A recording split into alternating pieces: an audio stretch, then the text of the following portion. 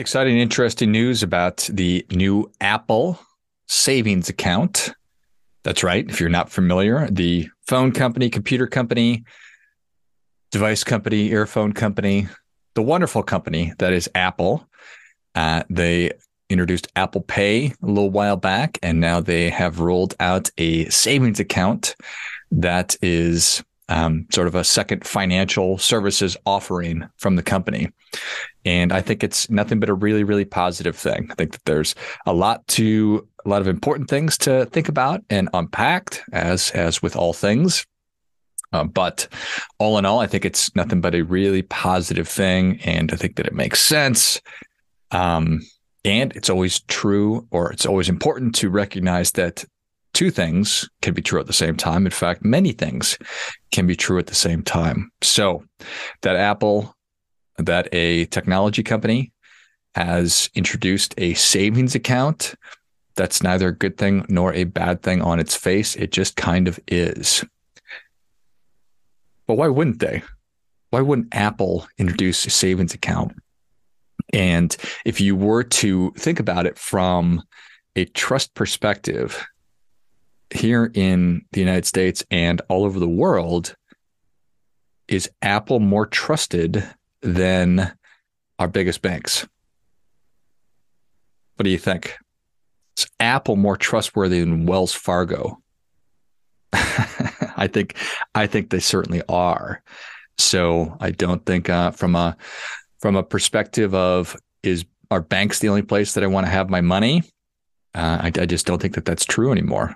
And obviously, we're riding this crypto wave where we are looking at different kinds of technologies. And when you look at the way that how we interact with money has changed over time, it's changed dramatically and substantially, and is going to continue to do that.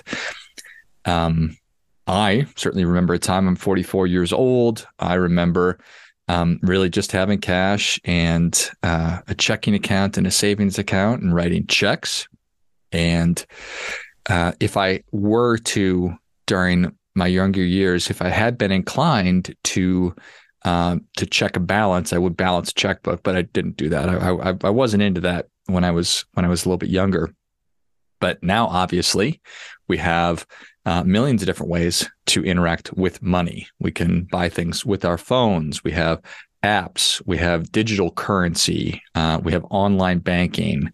So the way that we interact has changed a lot, and some things for the better, some things for the worse, but it just is what it is. So I think that this is a very, very natural progression down that line.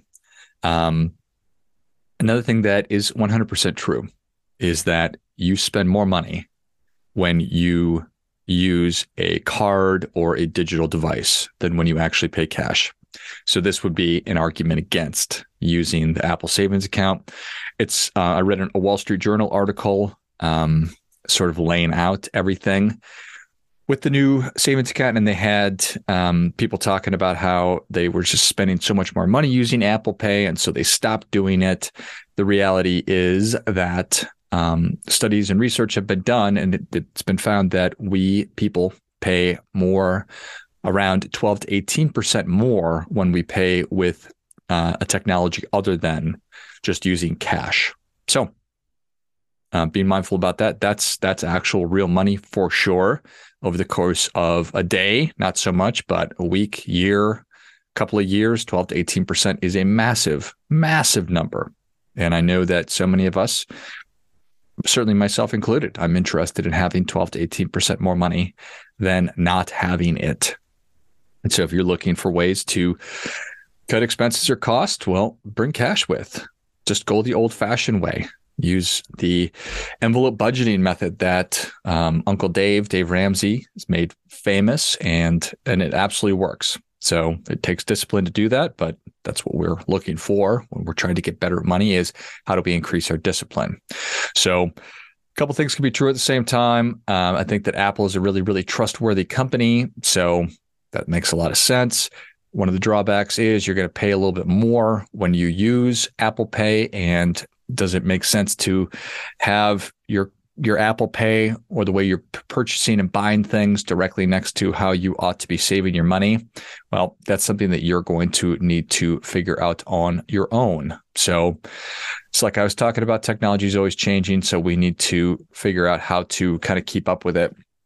And it's also a very human thing to want to only drill down into the thing that we're thinking about or talking about and just look at the individual parts versus looking at your money from a total standpoint. So looking at as a whole, I think that is it's an important thing that we all do, is to look at our financial world in total versus just the parts. So having a savings account with Apple versus having another savings account or your emergency fund or your brokerage account or your other money in different places, I think that these are just decisions that we have to make. The huge news about this, it's not just that Apple has a savings account. Big deal. It is kind of a big deal, but it's not that really a big deal, is that they're offering 4%. I think it's 4.1% that you will get for your money. That's a big number. And that is a really, really important thing, which is what makes this newsworthy. Now, the only place that, well, a couple of places, but from a traditional stock market investing standpoint, you have equities, which are stocks, and then you have fixed income, which are things like bonds. So stocks are traditionally more growth vehicles, could be considered more aggressive.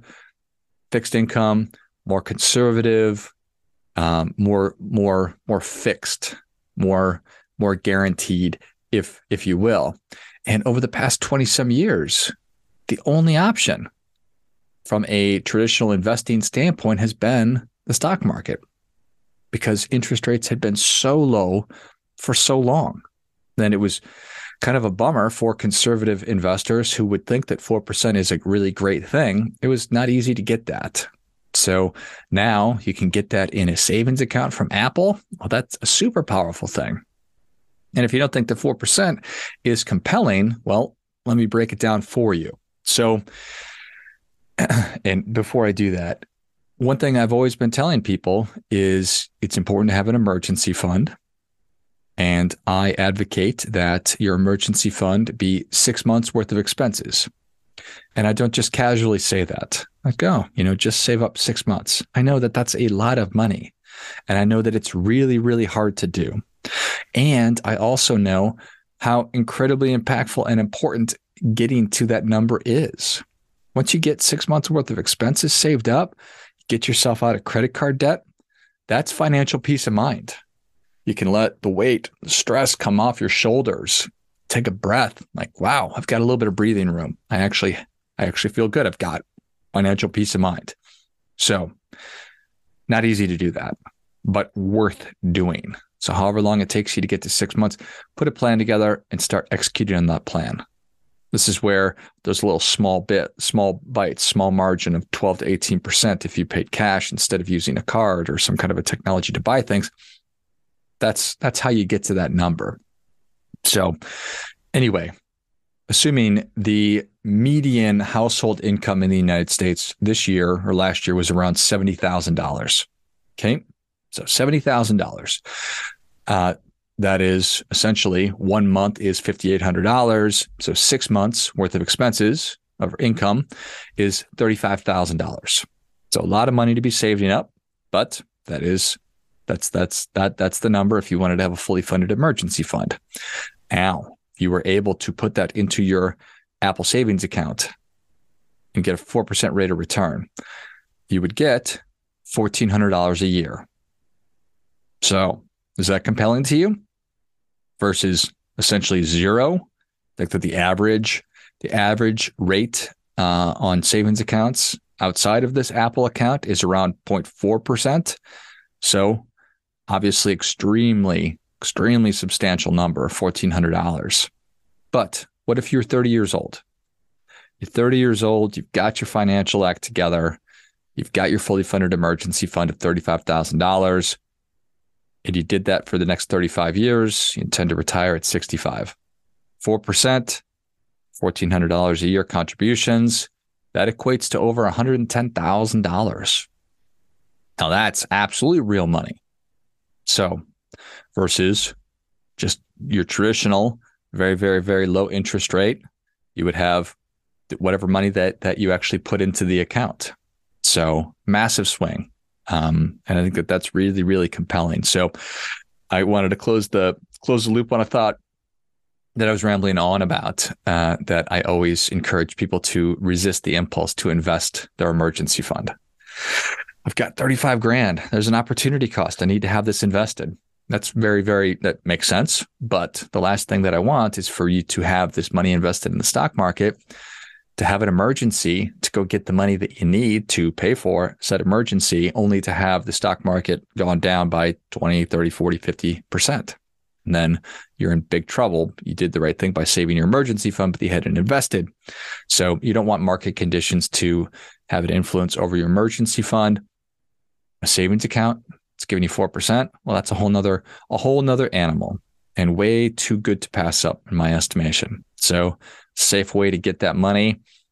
Again, 4% on 35 grand, which is the average American household income, median rather, over the course of 35 years comes out to over $110,000. So step number one, get your emergency fund set up. Put a plan together for doing that. Step number two, look at everything in total. Look at all your finances. Figure out what makes sense for you, what accounts make sense. And if you could do with an extra 4% on your money, I think that this could be a really, really great option. And step number three, just realize that things are going to constantly be changing, and the way that we interact with money is going to constantly be changing, but these principles are 100% always going to be true. So we need to save less than we earn. We need to be disciplined. We need to make good decisions and just fundamentally save money. The whole Millionaire Next Door thing, it's a book from many years ago. And one of the key takeaways was, what's the real big driver of somebody who didn't inherit money, they're a first generation millionaire? It's that they saved around 15% of all the money that they earned. So anyway, to get to $1 million by the time you're 65, you're 30 years old and you take advantage of this, you are 1/10 of the way there, essentially. So, all right, check it out. I will link to the article in the notes. And as always, do your part by doing your best.